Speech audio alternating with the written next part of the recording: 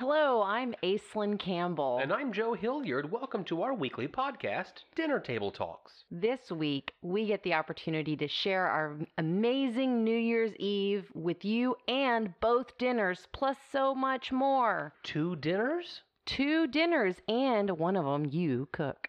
Imagine that.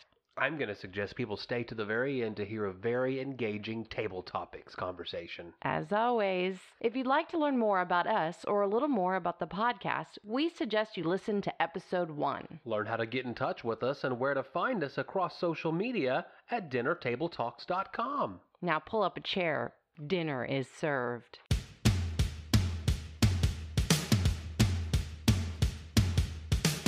Hello, friends.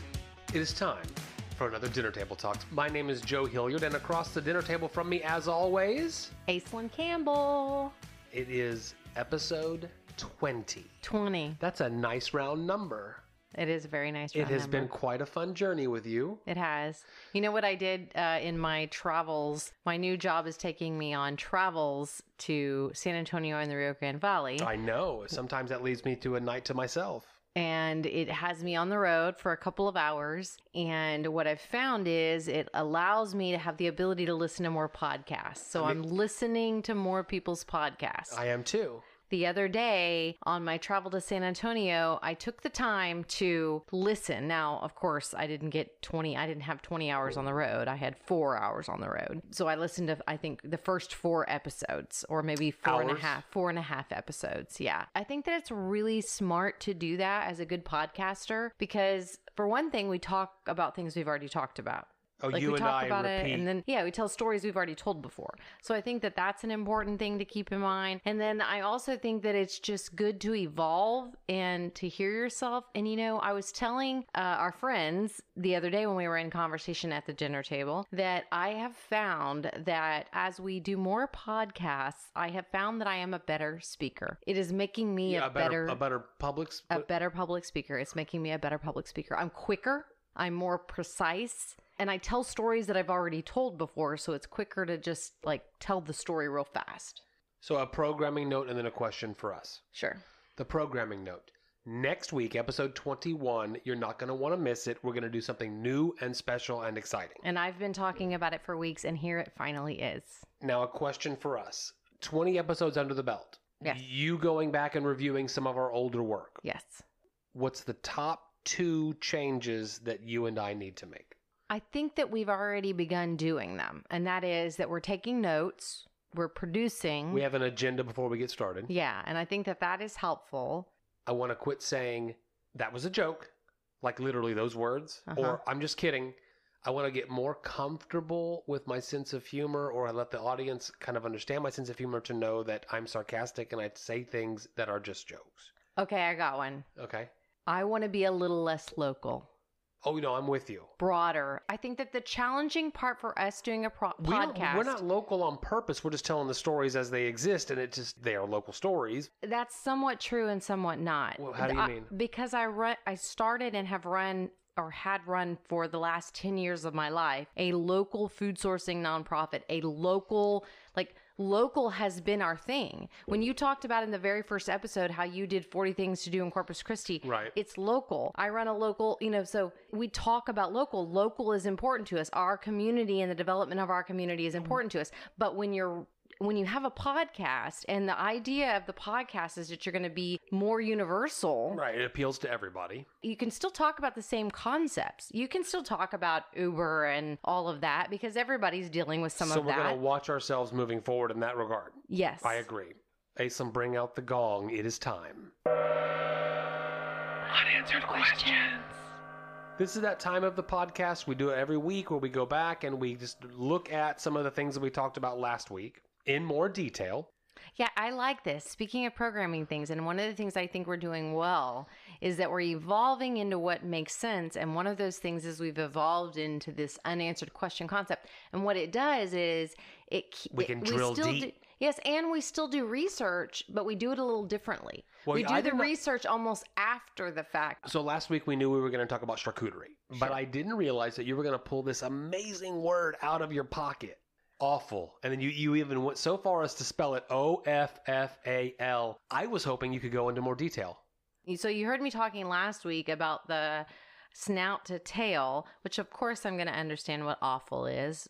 The Wikipedia definition of offal, it says it's also called variety of meats, pluck, or organ meats. It is the visceral internal organs and entrails of a butchered animal. The word does not refer to a particular list of edible organs, which varies by culture and region, but includes most internal organs and excludes muscle and bone. Now it says some cultures strongly consider offal as a food to be taboo. Like, we don't eat offal. Offal is... I would say general American culture. Yeah. Really though? General American? Continue, and then I want to get into that. While others use it as everyday food or in a delicacy, certain offal dishes, including foie gras, pâté, and sweetbread, are internationally regarded as gourmet foods in the culinary arts. Others remain part of a traditional regional cuisine and may be consumed especially in connection with holidays. This includes Scottish haggis. I'm going to Scotland. We're going to Scotland. Let's go. We're going to eat some haggis. Jewish chopped liver, U.S. chitterlings, Mexican menudo, as well as many other dishes. On the other hand, intestines are traditionally used as casings for sausages. And in South Texas, even broader than that. You and I found Lingua. tripas. You and I found ourselves at a restaurant today for lunch that serves liver and onions. Sure. Not super uncommon, but how many people do you and I know that would say, I won't eat liver? Well, it is definitely one of those things that people eat. You know, but I run in a weird crowd because I run in a crowd of people that eat organ meat on purpose. And I have found that the older I've got, I have moved away from this idea that these three meats are the acceptable meats: beef, chicken, and pork. And of those three things, the acceptable cuts: the breast, the leg, the thigh, the steak, the roast. Yeah. But as you and I have gotten more into snout to tail, I mean, I guess that's what it is. That's Farm exactly to table, and then from there, snout to tail, everything. Prepared correctly, that food is amazing. But the truth of the matter is that many cultures in the peasant class, they took what they got and they got whatever was left over of the meat, and they had to learn how to use it, and they had to make beautiful things. Yeah. They made it went from to appetizing to delicacy. How into where we live, tripas or tripe or intestines are you? That's not one of these awful meats that I eat. You've tried it and don't like it? It's chewy. It's different. It's a different kind of delicacy. I challenge you. I will find the place that serves tripes, and you and I will go and we'll discuss it on episode 22. I challenge you. Maybe, but maybe not. I challenge you. I'm not even 100% sure. I challenge you. I don't like it. I've eaten it before. Try it again.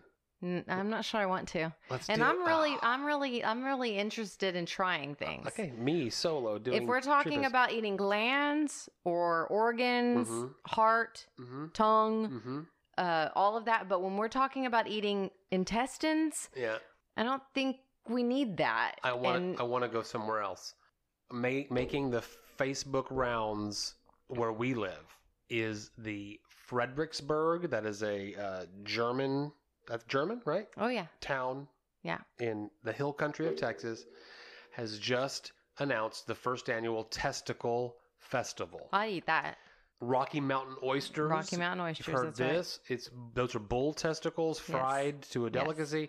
You would do testicles. Yes. I don't mind glands. I only wanted to say that sentence, ask you that question so that I could have a very good title for the episode. You would do testicles. You would do texticles. Yes. No, you would do those? Of course. In a little friend chat, there were many people saying, nope, not doing that. Yeah. That's spoiled American. They haven't tasted it and they don't know. The thing with intestines is that intestines... You don't like the texture. I don't like the texture, but testicles are not the same as the place that holds your shit. I'm just going to leave it right there. Okay. We had some great voicemails last week from chefs helping us decide if I should use gloves when I handle peppers in the kitchen. And Chef Harold, he said something really interesting. Habanero or hotter. And it got me thinking, I know that there's some scale of peppers. I've heard the term Scoville scale before, but I wanted to go into that in a little more depth if you don't mind. Small, medium, or large, how much do you want me to go into this? If we're talking about plants... Yeah, I can go ahead. And vegetables... Okay, so William Scoville was a pharmacologist who invented his scale in 1912. Right? And the way that they did it was they would prepare each type of pepper in a solution, and then a panel of 5 people would taste it, and then he'd prepare them a little bit more, and then he would get to the point to where I don't taste any heat any longer, and then he could put those things onto a scale. Okay, I love this. The Scoville scale is a measurement of the pungency, also known as spiciness or heat, of chili peppers and other spicy foods as recorded in Scoville heat units. A bell pepper, 0 on the Scoville scale. No heat whatsoever. A jalapeno, 5,000 on the Scoville scale. I was dealing with habanero peppers. Now, if the jalapeno is a 5,000, the habanero is 150,000. Jalapeno is not all 5,000, though. No, of course. You've got different kinds of growing. You've got different kinds of seasonality that will make a jalapeno a little bit hotter or a little bit less hot. And if you grow a jalapeno right next to a habanero, it's going to be a little hotter. Now, between the bell pepper and the jalapeno is also the poblano. Now, there's a place in town that we go to eat poblano soup. Poblano is absolutely one of my favorite peppers. The owner of the restaurant told us one time when we were there eating, I have no idea how hot the soup is from day to day. It's how hot the poblanos are. Sometimes they're medium, sometimes they're mild, sometimes they're hot. That's just what the soup is that day. So you're right. There's going to be a range from, taste to taste, but in a general sense. And one of my other favorite peppers that's become new that you can actually grow in all of our areas, in all America mostly, and that is the shishito pepper. And those of you that go out to restaurants and try different types of like sauteed pepper dishes, this has become like a hot commodity, the shishito pepper. Well, they talk about how the shishito pepper is like the Russian roulette of peppers, because you can have an entire dish full of completely mild and sweet shishito peppers, and one of them will burn your mouth up. Well, according to the Guinness World Records, the Carolina Reaper is the hottest chili pepper in the world. 1.5 million Scoville units. And pepper spray that they spray, spray you in your face if you're a mugger, 5.3 million. Well, I know there's some people around here that grow Carolina Reapers. And then if you are a Facebook fan of ours, you notice that we did not post the taco shells that we eat, that we talked about last week during Leftover Taco Night. Because they're not Mi Tierra, you and I, working from memory. Oh, yeah. La Tiara. La Tiara. And I said last week, I don't know if you can get those if you don't live in Texas. It's Amazon.com. You can get anything, anywhere. Go to Amazon.com. Well, if you support the devil, I'm just kidding. I love you, besos. Yeah. Besos, Spanish for besos. Kiss. Mi beso, tu besos. Okay, so go to Amazon.com, look up La Tiara, Tiara, and buy yourself some of the best taco shells. What if Jeff Bezos was listening? Bezos, this is my sexy. So what if Jeff moment Bezos was listening, and all of a sudden he starts sending us some good Amazon goodies? The moment that we said the words Amazon, he or one of his underlings began listening. Okay. I think we should listen to a great listener voicemail. This is going to be our first listener voicemail that is just completely random. Someone that called in to chat on the podcast. This is exciting. Please, everyone, do more of it. Let's listen in right now. Hey, Aislinn and Joe, Larry Cashin here. Just started tuning into your dinner table talks. I really like it. Success to you. I'll share it with my sweetheart, Jalissa. And perhaps even one day have the pleasure of dinner with you. Keep it up. Thank you so much for saying that. Thank you for tuning in. Please tell all your friends, and you all too can do this as well. Just go to dinnertabletalks.com. And that's where you do a voicemail? That's where you do a voicemail. Fantastic. I feel like I shouldn't be teaching you this. No. I feel like I do know, but some days I forget. Depends on how many glasses of wine I've had. What are you up to? What are you up to tonight? What am I up to tonight? Wine-wise. Oh, this is 2.5 maybe. Good for you. I had a happy hour drink. We had some charcuterie. Yeah. We did. It's Friday. Okay. So this one is backtracking quite a bit. So now we're going back to New Year's Eve. It's a couple weeks into January. It's not too late. But the reason is because we had some really good meals and some really great conversations on New Year's Eve. And I want to start out By saying we took a lift. Yeah. Well, it's New Year's Eve. Yeah. Hey, I don't mess around with the amateurs, No, I do as not. they say. I don't mess around with the amateurs. So as we set out on our journey, it was New Year's Eve. And so, of course, the first thing we're going to do is go out and grab a drink, right? So we stop into this one place to get a nice just little cocktail. I had made dinner reservations. You did. We set out an hour early. What's interesting about it is we're sitting there and I'm drinking my chocolate martini. Yeah, whatever. I was drinking a chocolate martini. I'm having my dirty martini. You were having extra cold. Very nice. That is your new favorite. That's my new favorite. Just a good old-fashioned vodka, not gin. And the place we're going to is literally within walking distance. But in the meantime, we're sitting there, we're chatting, we're thinking about how nice New Year's Eve is going to be. The only two people in the bar. Yeah. And then another couple walks in. A couple walks in, and they're very clearly looking around like, well, where is everybody? You know, and it's still early, and, you know, chatter. And then all of a sudden, Joe hears them talking about a restaurant that we just recently ate at. The restaurant we ate at was on Christmas Eve. If you have heard the Christmas Eve story, you'll know that there's this nice little steakhouse.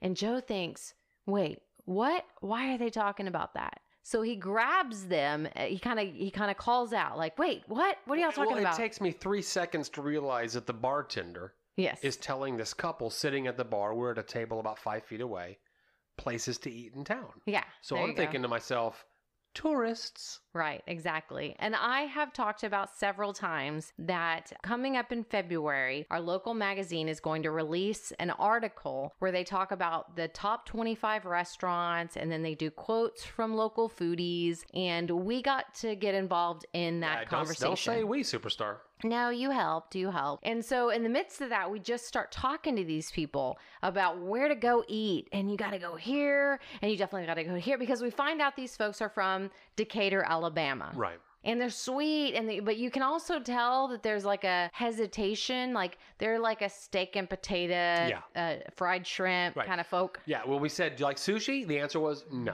No. So, of course, we send them to all of our favorite, like, local, you know, little things like that. And so that was really nice. That was good to kind of kick off our evening, because then when we finish up our drink and we say goodbye, oh, it's so great. We're so glad to meet you. We love people that come in from out of town. We traded Instagram and Facebook names. All that. Told them about the Dinner Table Talks podcast. Yeah. Oh, yeah, we're podcasters. And then we go across the street and we go into this lovely little Thai food restaurant. It is called Thai Spice. I don't care how local that may be. I'm telling you the name of this restaurant, Thai Spice. Thai Spice. We go in, we sit down, and at this point, we're like one of one or two other couples in the whole restaurant. But we know this couple. We know the wife that's the chef, and we know the husband. And then we discovered that the waitress is the granddaughter, and it's just this great, lovely, and they're a Thai family. And you have to, I don't care where you live, you have a restaurant like this. It is in our downtown area. Now, that's a high dollar real estate. It is a mom and pop place. But mom and pop are grandmom and grandpop, right? They've been running this spot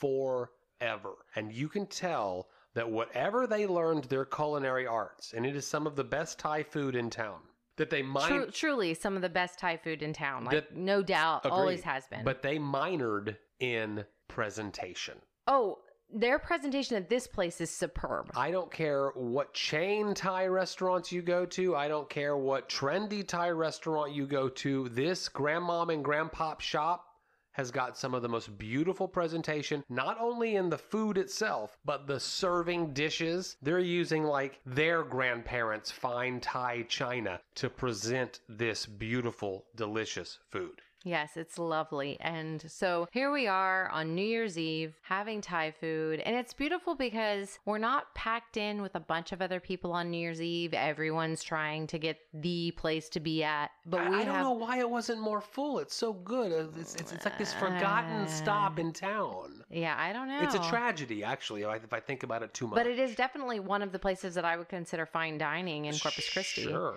Because of the quality of food and because of the presentation. And that's where I take my woman out for a beautiful New Year's Eve. So we order 2 dishes, and they actually do have a special menu for that night. The dish that I ordered was a sockeye salmon panang curry. Right. And it comes out in this beautiful... like multi-level serving, Thai serving dish. it's like a brass or gold bowl.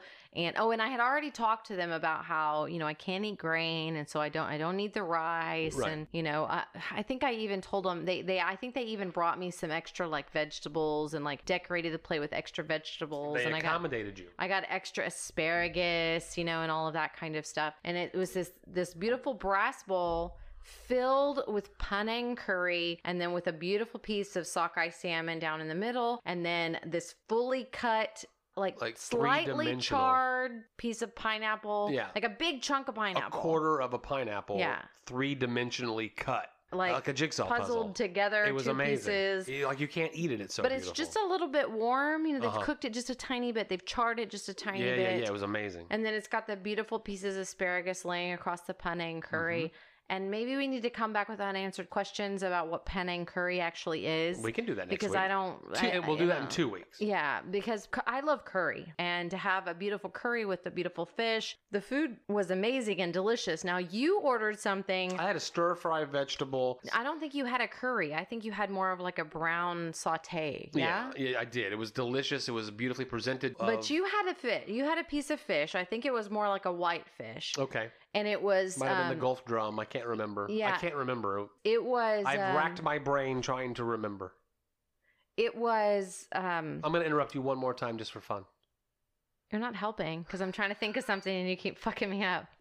What do you call it when it's bread? It was breaded. Uh-huh. You had a piece of breaded fish. I did. And I think that's really important because that leads well to the next thing that happens. What happens? So the table next to us, this man leans across and he says... Do you mind? Could I ask you? Excuse me. Excuse me. What are you having over there? Do you mind if I ask you what you ordered? And I think to myself, okay, we're in a Thai restaurant, but that is a breaded fish, like fish and chips kind of situation over there. And so, of course, just like with the Decatur, Alabama folks. I'm not going to get too local, but you don't hear too many British accents in our town.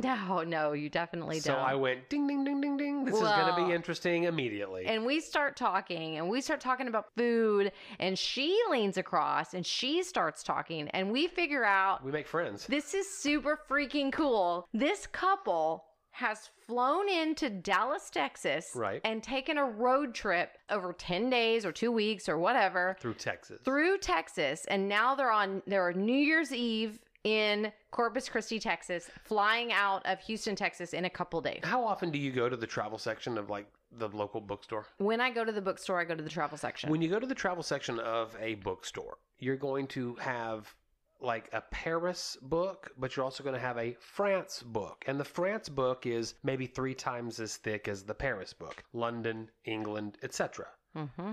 They have a USA book. But could you imagine being a tourist that comes to USA? That's not the way it's going to work. You're going to go to New York City, or you're going to go to LA, or you're going to go to Chicago. I imagine people go to Texas. People go to San Antonio, Texas. I know that. I couldn't have imagined a cooler couple because their whole travel itinerary, we got to know them pretty good. Uh-huh. We chatted. This is our second trip to US. The first trip was to Las Vegas. Uh-huh. The second trip, we decided to do a road trip through Texas. And they had their 2 girls with them. Now, their teenage daughters. You and I did a road trip. 10-day road trip up the Pacific Coast Highway. When they start telling this story, we're like, oh my God, you traveled just like us. But I can imagine that the Pacific Coast Highway, before there was landslides and mudslides, and I think it's out of commission right now in certain parts of it. Well, a section of it you have to jump off of. But we went from San Diego to San Francisco in 10 days. That seems like it's much more common than a road trip through Texas. I admired these people so much for their just gravitas and gumption in doing this trip. Yes, maybe. I don't think we give ourselves enough credit. I think Texas is a pretty it's a destination state for international tourism. Yes. If it I is, think that Texas is interesting. If and it is, we met some Texas. of the coolest people doing it. Yeah. And they were down in our neck of the woods for I think 2 nights or 1 night. Yeah. And we of course said, "Have you had breakfast tacos yet?" Right, exactly. And we sent them well, to a very you start authentic... talking about all the different places that Yeah. you should go eat. Yeah. And of course, I'm like, well, you know, we do a podcast. And she's Right. like, oh, you're podcasters? And, you know, and I'm like, well, we're not like rich and famous podcasters yet. But we do podcasts. Please, we hope you'll listen. And then, of course, we talk about where you should go eat. And now we're thinking, gosh, it's New Year's Eve. Where do you eat? And Joe says, well, can we send you anywhere? Can we send you to the hole in the wall Mexican food restaurant? He's like, well, as long as it's safe, you know, like, and that's the kind of way, that's the way we travel. Oh, yeah. It's exactly the way we travel. Oh, Like, yeah. we want local. We want as local as can get, as long as it's safe. Yeah, We of want course. as authentic as can get, Yeah, and have yeah. learned that the local places that may not be in the Fodor's book or the... Oh, I don't even know. I don't even want that. I hardly Every want single the tourist has thing. purchased the same book, and they're all in the same place, and now you're getting some kind of packaged deal Right. that isn't potentially authentic. Well, and she talked about like where they ate along the way and how they'd met. So you can tell she's the kind of traveler that is looking, or they're the Yeah. kind of travelers Well, the that are next- looking for the people that'll lead them to the local experience. Well, they were getting up the next morning. We sent them to the most authentic place that's a part of town that maybe you don't normally send people, I don't mean that in any negative way, to eat breakfast tacos. And then they were going to Houston Yeah. to spend one night and then fly home. Yes. No. Or yeah, something like that. And we packed up their Houston itinerary, and it turns out I think she sent you a lovely email She or found message. me. She found me on Facebook. and said, we did this, and this. And it was we yeah. cannot thank you enough. Yeah, it was great. It was great. I enjoyed that. So that was the first dinner. It got our New Year's off to the right start. That didn't was it? the first meal. Felt yes. so good. Dinner number 1 was done. Right. It's well before midnight. So, of course, then we go over to our favorite restaurant in town. We've talked about a million times. Episode 16 gives you a good taste of it. But we can't not talk about this particular incident at Bolino's Ristorante with our friends, the Maleficioso, Gente Maleficioso, the beautiful people. Those are the people we spend our New Year's Eve with. Set the table and then hand the table over to me. What did we do over there? What were they up to? They had invited us over to help close out the night, basically. With the intentions, and we have actually gone the last few years, but the intentions are we're going to close out the night toward the end of the dinner night, toward the end of the closes restaurant. at 10 or so. Yeah, and then we're going to Lock the door. make some out. We're going to serve drinks to our staff, and we're going to have some food and whatever. And one of the beautiful things about it was when we got there, they were still up to their eyeballs, person to person, everybody running in every different direction. Couldn't believe how packed and how busy they still were late into the night with people, which is Best restaurant in town. that's exactly right. That's a testament to the best restaurant in town. But then the clientele is beginning to thin out. That's right. Now they're like, okay, what are we going to do? And they're starting to serve wine to the internal guests, the family guests, and the staff. chef. And yes, and well, that's what I mean. The family. When I say the family Okay, guests, I I'm with mean you, the I'm with chef. you. Now we're getting into family style New Year's Eve, and the chef Francesco says to Joe, "Joe, No. go ahead." He hands me a towel, Uh-huh. like a kitchen towel, and he says, "Put this over your shoulder." Okay. Come with me. Uh-huh. And he takes me into the kitchen, and I get to help him cook a meal. Yeah. I've never been in there before. And I'm like, tears are coming to my eyes as I tell this, because if you haven't figured it out, we're foodies. And we love this restaurant. We love these people. And he was going to let me in.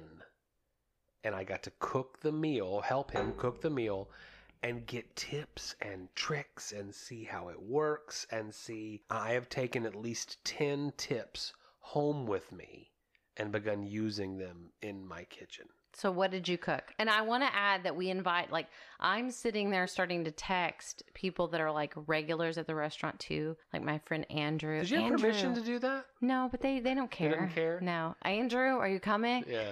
And Andrew's like, I'm coming. Yeah. And so then Andrew's in the cooking in there kitchen with us. you. Yeah. Yeah, like okay. Well, there's a no, I wasn't inviting like my random friends. I was inviting the friends of the restaurant. There's a bottle of wine Mm-hmm. available. Yeah. And as we're enjoying it, we're cooking. So he's got, imagine like the coolest gas burners that you can imagine, right? Your stove times 2 or 3. He had prepped to cook food for his customers.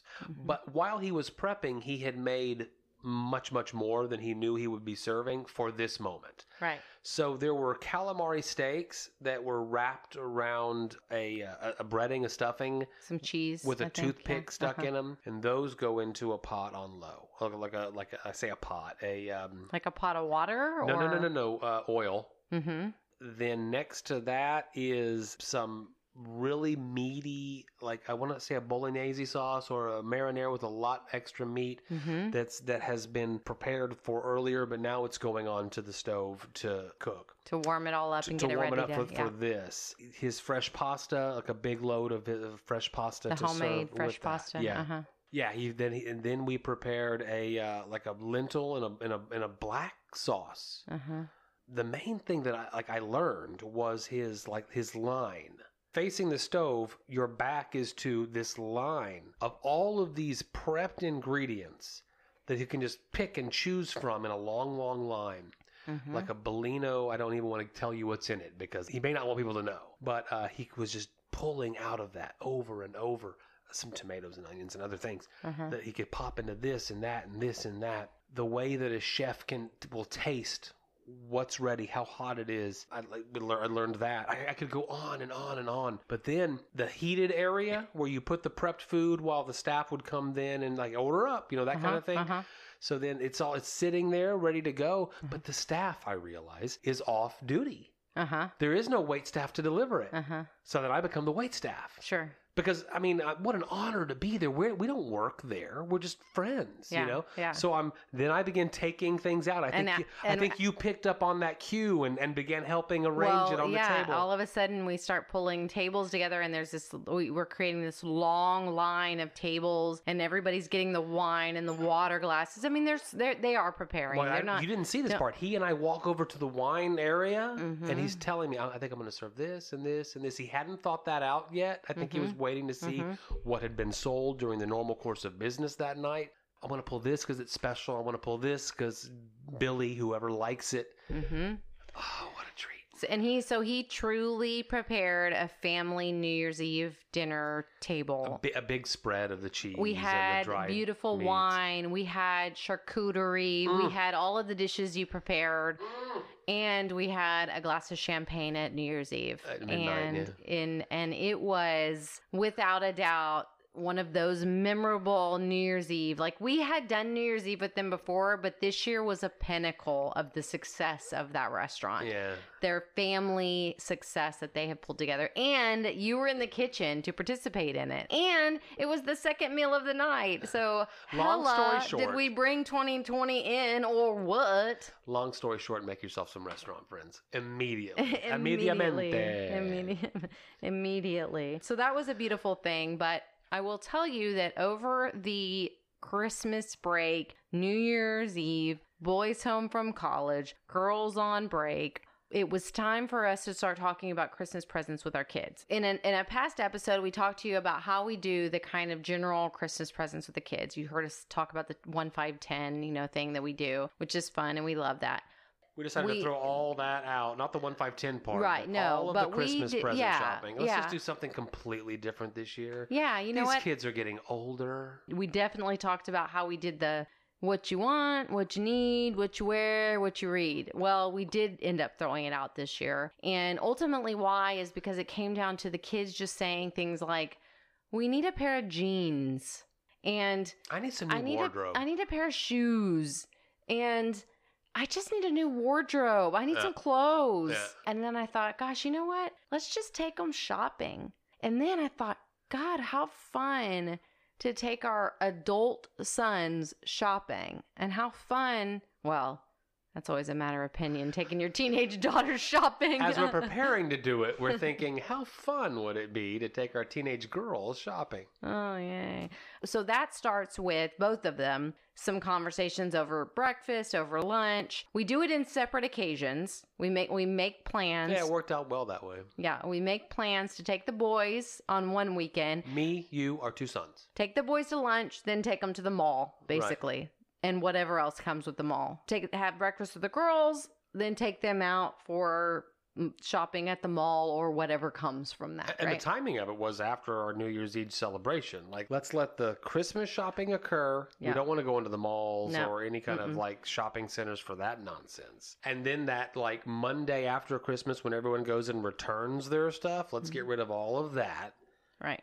So we're at lunch with the boys and we're producing a shopping affair.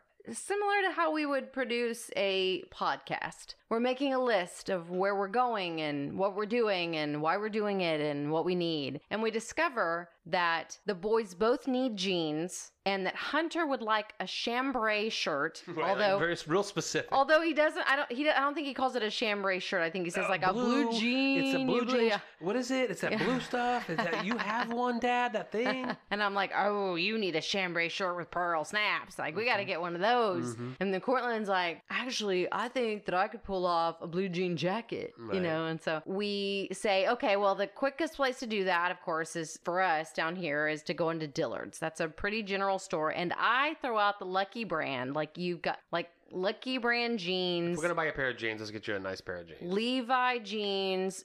And Hunter has said, because now our boys go to Texas A&M University in College Station, Texas, which is very country. And it's Texas. And they wear boots. And he's come home, both of the boys, for Christmas, their first freshman year in college, now have come home with a desire for boots and jeans that fit the boots. Right. So Hunter's looking for boot cut jeans. Boot cut jeans.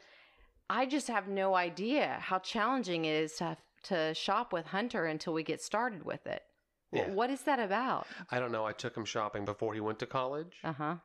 We left with nothing. You met him last week. If you listen to last week's episode, that's my son. He likes what he likes, and he's stuck in a high school mentality of clothes, which the wardrobe is T-shirts of your favorite bands. He's like, and nobody's or gonna sports wear that teams. where I'm at, and I'm like, when you're gonna go out with some girls? Oh, can I tell you? You don't even know this story. Yeah, you were there at lunch today. I get a text. I have to go to a formal event tonight. Let's talk about this another time. No. This is it. I need a sports jacket immediately. Right now, help me. And we're texting.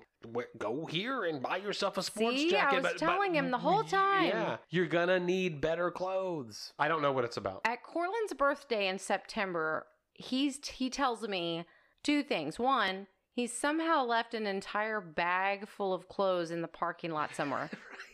So he went on some summer camp thing. His luggage and left. was a trash sack. He had a trash bag full of clothes. As he's getting back into the car to head back home from the long camping trip or whatever, he leaves all of his underwear and all of his shorts and all of his t-shirts in a trash bag somewhere. Well, I believe that he recovered that, thankfully. But at that time, he says it's his birthday, and he says, I need clothes. So I'm a pretty good shopper, actually. When I choose to do it, I hate to shop, but I'm good at it. Mm-hmm. So I say, okay, I'm going to go over to Marshall's and I'm going to get him some I'm going to get him some shorts. And I end up getting him a couple of fun button downs and then a Aggie maroon button down and then a long sleeve shirt and a short sleeve shirt, but kind of nicer style, right? So after we've made it through the mall and we've walked the entire mall and we've done the blue jean, we got the blue jeans, we got the chambray shirt, we got the denim jacket. Mm-hmm. Now let's just go waste a little bit of money on just fun shirts. So I take him over to Marshall's and here I am. And Cortland is and I'm pulling a pair of shorts down and a shirt and another shirt. And Cortland's like, yeah, totally. And we're talking about nice stuff, but for $9, $12, $15, super cheap, lots of fun. Everything I pull out for Hunter, he's like, why would I wear that? Mm-hmm. Why would I wear that? Yeah. And I'm like, you're going to be somewhere. Cortland's a full year older. I'm thinking he just has one more year before he steps outside of his comfort zone and puts on a shirt that isn't, that doesn't say Adidas on it. Right. Yeah. He literally is like, we don't go anywhere where I need. I'm like, but you're going to. And here he is looking for the blazer, so right? I threw a little cash in his hand on the way out of town and he can go buy whatever. Sure. Exactly. He'll probably spend it on Travis Scott tickets. Oh my God. So we get the boys done, and then a few days later, it's time to repeat with both of the ladies. Right. And it's a similar situation. This was an unmitigated disaster at the beginning. Yeah. Well, no, I mean, yes and no. I mean, I was less prepared for how teenage and female your son was than I was the female teenagers. Okay. Because I knew that shopping with a teenage daughter is the hardest thing that you can ever do as a parent. It is the hardest thing, shopping with a teenage girl. Okay. So I knew when we went into the mall that it was going to be hard. I knew that there were jeans that were wanted. Right. We did manage to get a pair of jeans. For yours. Yet again, your daughter, your child, was very difficult. I think we walked every store. We did. When it came down to it... And she goes, at the next store, we won't name I'm these. going to find everything we won't name I these need. stores. I want to go to this store. It's my favorite one. We get there, nothing. Yeah. I'll find it at the next one. Nothing. Right.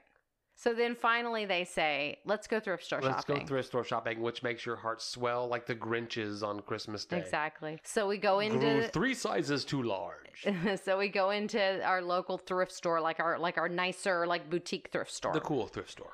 And I personally buy $100 worth of clothes. We went there for you. They buy $30 worth of clothes. Right. Yeah. No, they did actually a pretty good job actually at that store. There was a nice little fat wad. I think my daughter probably bought a little bit more of a fat wad. Then I convinced them to go with me to the Goodwill clearance store. Yeah, this is my first trip here. It's a brand new facility. You were disgusted with the whole thing. I walked in and walked out. Weird. It's beautiful, and I wanted to introduce the girls to it, especially the girls. It's brand new and clean, sure. That are interested in this like thrift and potentially resell kind of thing that you can do online now. Right. Uh-huh. And you just literally dig through bins of clothes. When you say bins, they're like 5 They're foot, like bins. 5 foot by 15 foot troughs where clothes have been dumped into them. Exactly. No order. None. There might be a hubcap in the middle of these clothes. I saw that at least one time. Yep. And you're paying $1.49 a pound. You roll your shopping cart up onto a scale and they weigh it, and you walk out the door with like 12 new outfits for $9. It's beautiful. It's perfect. I love it. Now, you bought some things. Did the girls walk away with anything at all? Yes, they did. They did. They walked away from sweatshirts and some cool, some girl things that teenage girls like. So then we go to another place. Yeah, and I like this place. essentially, I like this place. yeah, There's order. Same kind There's of clothes thing. on hangers. I buy a bunch of stuff again. They get a few things. My daughter was very happy with the Converse All Stars for like $12. That's right. Pair of Converse. So ultimately, that's what it was. And the fact of the matter is, it ended up being really successful and fun. And with both sets of kids, there was a lunch element. We went to lunch and then planned our plan of attack. Yeah. Failure on both counts of those plans of attack. But you walked away with a ton of new clothes. Yeah, I'm Good all job, made you up. Christmas shopping. For yeah, other I people. spent literally like $100 on like a new wardrobe. Now my favorite meal of these last couple of weeks was cooking at my favorite restaurant in town. But what was yours?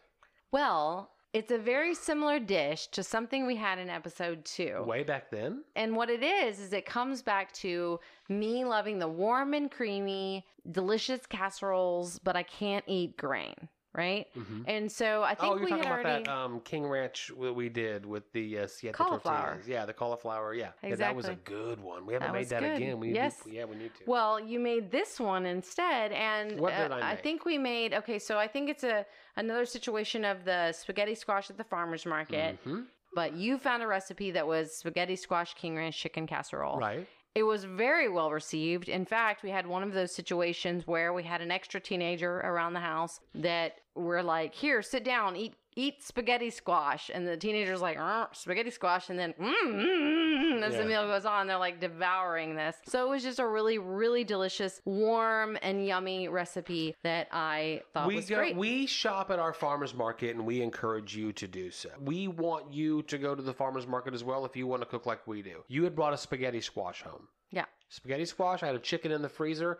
Chicken spaghetti squash casserole. We'll post it on our Facebook page. Yep. But it had like the spaghetti squash. If you've never cooked with it, you cut it in half, you roast it in the oven, and then whenever you use your fork and it's nice and soft, it makes spaghetti noodles. It makes noodles. Yeah, and you had it a little firm. The tissue of the squash makes noodles. So like an al dente spaghetti. Exactly. It was delicious. So you cook that in with your chicken and your cheese and the other items. You can go to our Facebook page and check it out. And it made a delicious casserole that pleased literally everybody win. We ate it several times and it was perfect. So yeah, thank you for finding another way to make a grain-free, delicious casserole cheesiness that I love. I live to serve you. Mm-hmm. And I am now going to pull a dinner table topics question. This is the part of the show at the end of every episode where we pull a card from Table Topics. I'm so excited. And you can pick one up at your local game store, and we suggest that you do. What do you have for me? We haven't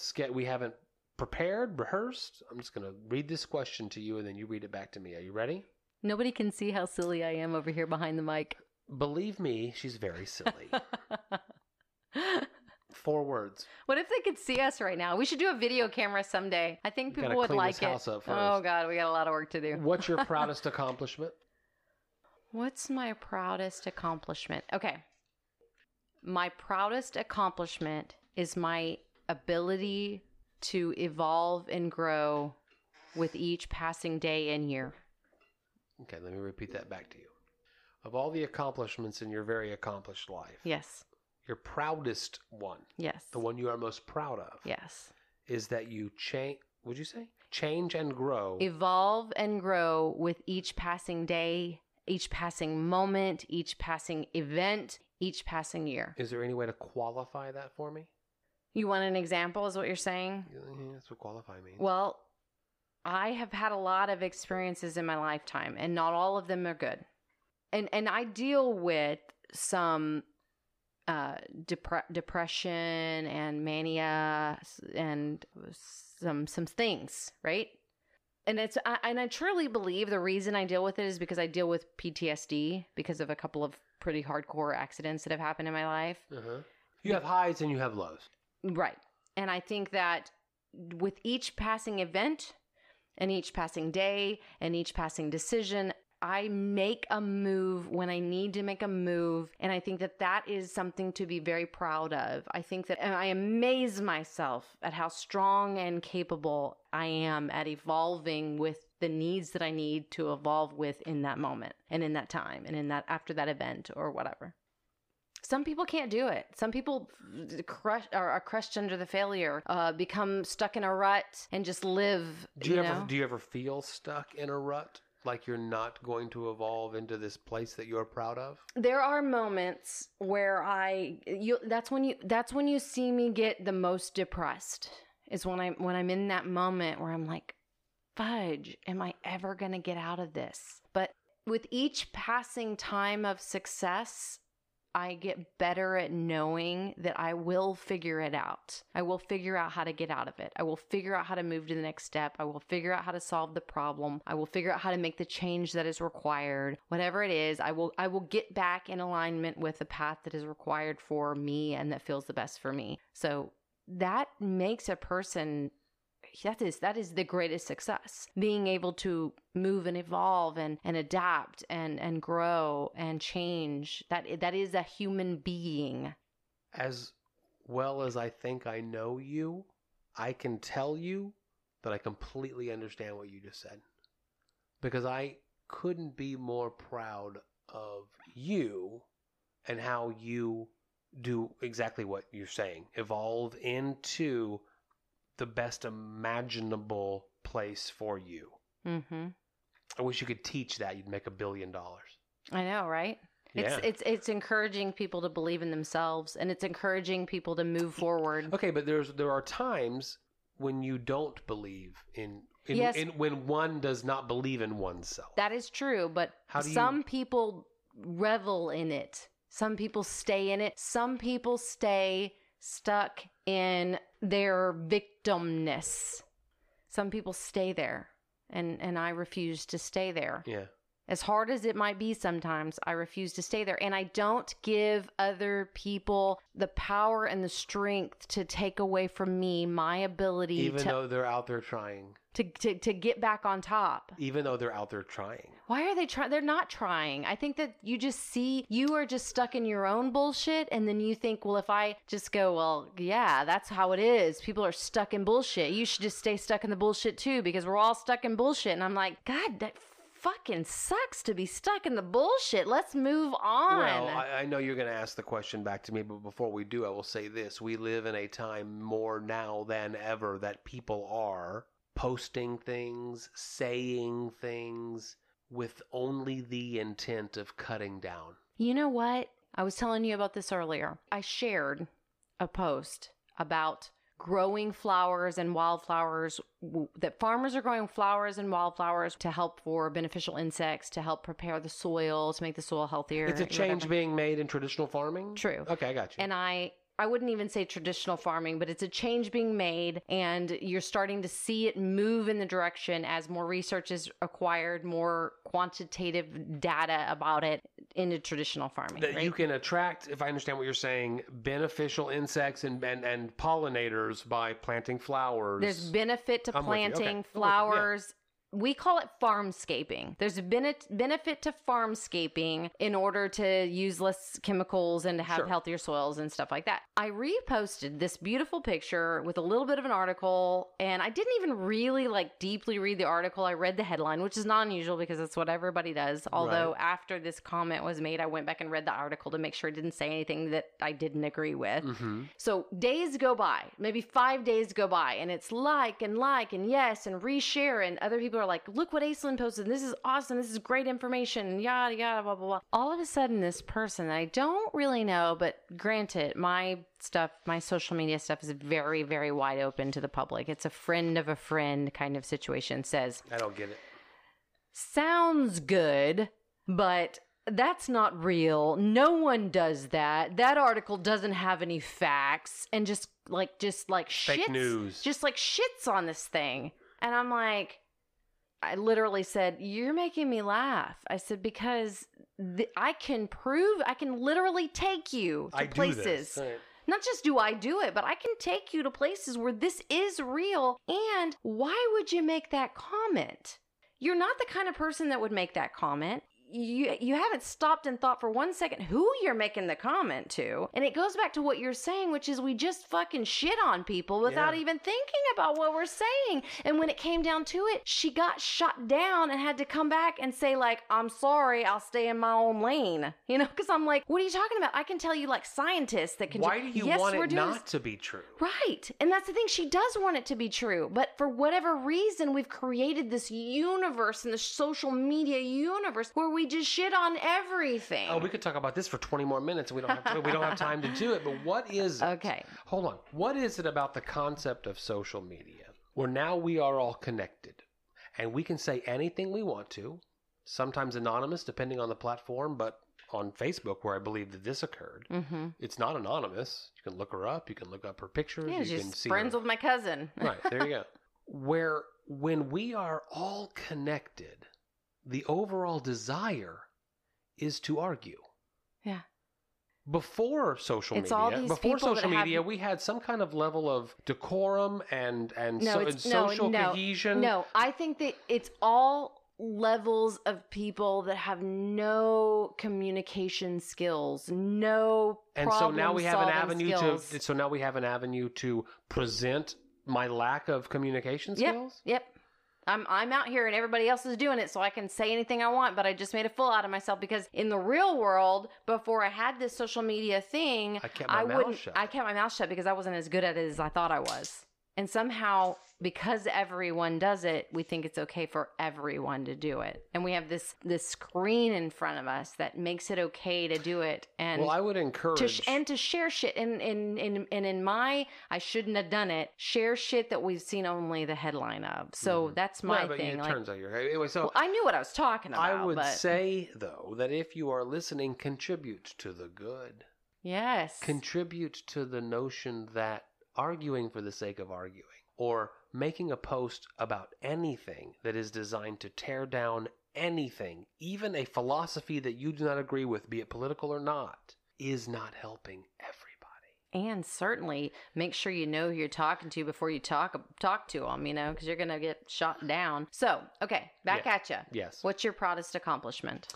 I'm going to give you the most cliche answer, but I'm going to try to quantify it a little bit. They say, and judge me all you want to. They say. I don't care. Judge me all you want. They say that with the moment that they put that child in your arms, your life is changed forever. And if that happened to you, I understand it. But I would tell you that it took me getting to, not today. No, it took you getting to single parenting. Did it? Yes, as a father, as a male, it took you getting to single parenting. Well, however I got there, and whether that was right or wrong. Because women are that from the moment that... All women? Not 98% of women. I would think that if there was research that backed up your 98, that same research might say the number's smaller for the father. Yeah. But I understand the mother-child connection. You literally bore this child. Yeah. And we single parent it by ourselves. Even though we're not technically single parenting it, we single parent it for a lot of years while men go to work and women, even women that work, even women that work are still the primary soul of the, and yes, those gender norms are changing at this age, but yeah. It's my kids. And I see them today, and have for a long, long time, but I see them today for the accomplishments that they are, and I couldn't be more proud. And I think that they know that of me, that your children's accomplishments are yours. But I am here to give you all the tools and access and everything you need to accomplish. You mean your children's accomplishments are their own? Correct. Yeah. But I'm here to facilitate your ability to accomplish. Yeah. That's my goal. That's my job. But I see... Not do your homework for you, but give you all the tools you need to accomplish your own homework and come home from your first semester with a 4.0 from college. Mm-hmm. And you, daughter, here in town, not in college yet, come home with those grades and the pursuits that you want to extracurricularly and how you excel at them. I could not be more proud of those two. It took me a while to understand my role. Right. Because there's so much of the youngest part of their lives where everyone gets a trophy and everyone's a success. But now I'm seeing them launch into real life success. And I couldn't be more proud. They are my proudest accomplishment. I don't care how cliche it is. Lovely.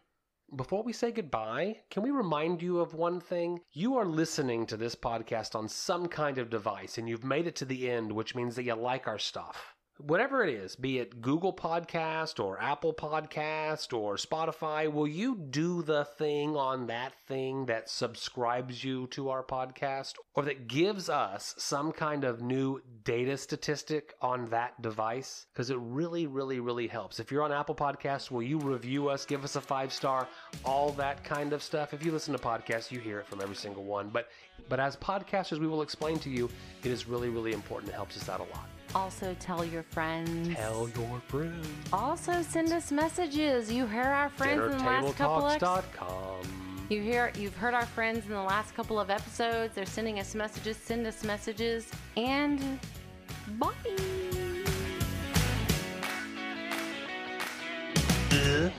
Hey, thank you again for joining us at our dinner table. If we said during this last episode that we'd share something with you, you can find it at Our Dinner Table Talks on Facebook and Instagram. And if you're on Twitter, it's dinner_talks. Visit our website at dinnertabletalks.com for all of the latest information and send us an email there at talk@dinnertabletalks.com. We so look forward to hearing from you. See you next week.